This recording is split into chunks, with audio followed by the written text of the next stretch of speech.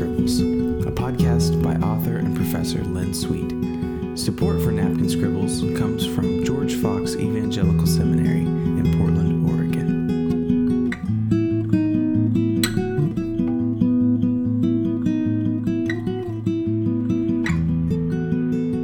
A long time ago, in a galaxy far away, there was a guy named Bing Crosby who sang a song with some sisters. I think they were Andrews sisters, or maybe they were McGuire sisters, or maybe they were the White sisters. I don't remember which one. But the song was called Accentuate the Positive. And basically it had three lines: accentuate the positive, eliminate the negative, and don't mess with Mr. In Between. And I want to do kind of a podcast with you, a little napkin scribble on why this is so important not to mess with Mr. In Between. We're trying to fight terror without any understanding of the religious issues involved, and while dissing the importance of religion in the world today, which is just a major mystery to me, and I could say more about it. Maybe I will in a future podcast. But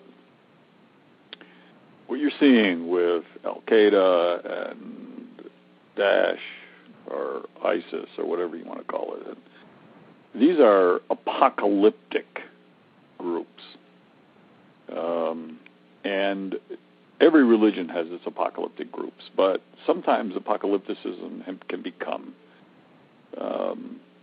militant, and especially when the apocalypticism becomes almost a millennial ideology. And I may talk about this some other time, but this is to understand what's going on. You've got to understand apocalypticism, millennialism, and eschatology. But I refuse to say radical Islam. I refuse to say extreme Islam, but not for the reasons everyone is giving for not saying radical Islam and extreme Islam. I refuse to say those words because I like the words radical and extreme, and I don't want to lose them. I see myself as a radical Christian, even an extreme Christian. I grew up reading The Radical Wesley and Howard Snyder, my favorite book, The Radical Christian. I mean, radical means to the roots, getting to the roots, and I am a rooted to the roots Christian. So I say instead mutant Islam or mutant militant Islam instead of radical or extreme Islam. The irony for me is that the very notion of tolerance is the result of radicals. The pioneers of Western toleration were passionate Christians. They were radical Christians. We don't get toleration without radicality. These were the extreme Christians of their day who preached this gospel of tolerance. And I don't want to be moderate. The last thing in the world I want to be moderate.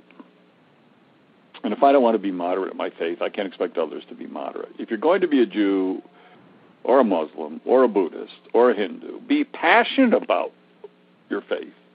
Be a passionate Muslim. Don't be a lukewarm Buddhist or a moderate Jew. Be a passionate radical Muslim who doesn't want to kill Jews or infidels. I'm a person of faith. My faith is in Jesus Christ. But there are a lot of other faith traditions out there. If you're going to be a person of the Muslim faith or a person of the Jewish faith or of the atheist faith, and atheism is a faith system. In fact, I think it takes more faith to be an atheist than even a Christian.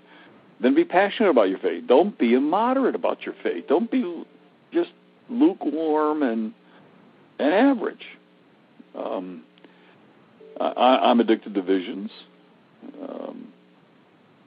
Whatever religion you're a part of, you ought to be addicted to visions. Just be addicted to visions that don't involve misogyny and hatred and killing. And let me explain, what I'm worried here and why I'm worried. We're losing some good words and baptizing some bad words as if they were good. And I'm not sure, but that it may be even too late to do anything about it. So this may be an elegy, a requiem for a lost word. Radical has now become bad. Moderate has become good. And I don't know if we can change it, but I want to at least raise my little feeble protest against the direction in which we're headed. Here is Imam Faisal Abdul Rauf in a speech at the Council on Foreign Relations. The real battlefront, the real battle that we must wage today is not between Muslims and non-Muslims. It's between moderates of all faith traditions against the extremists and radicals of all faith traditions. So this is kind of the standard now. He proclaims and touts a moderate Muslim status and attacks anybody who is radical in their faith. Even our best minds here. I mean, I'm thinking people like who's a non-practicing Muslim but still identifies himself as Muslim, Fareed Zakaria, are framing the problem in this context of radical versus moderate. This is Fareed Zakaria.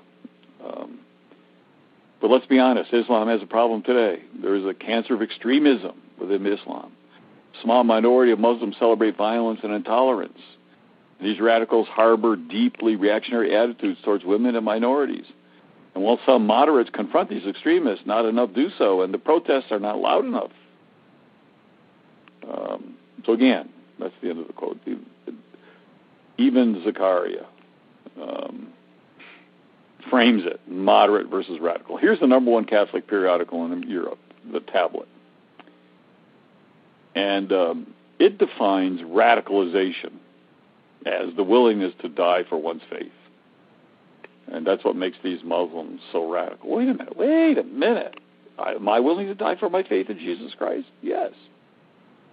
Jesus teaches me how to live, but he also teaches me how to die. There's some things I'm willing to die for. Notice I didn't say kill for. I said die for.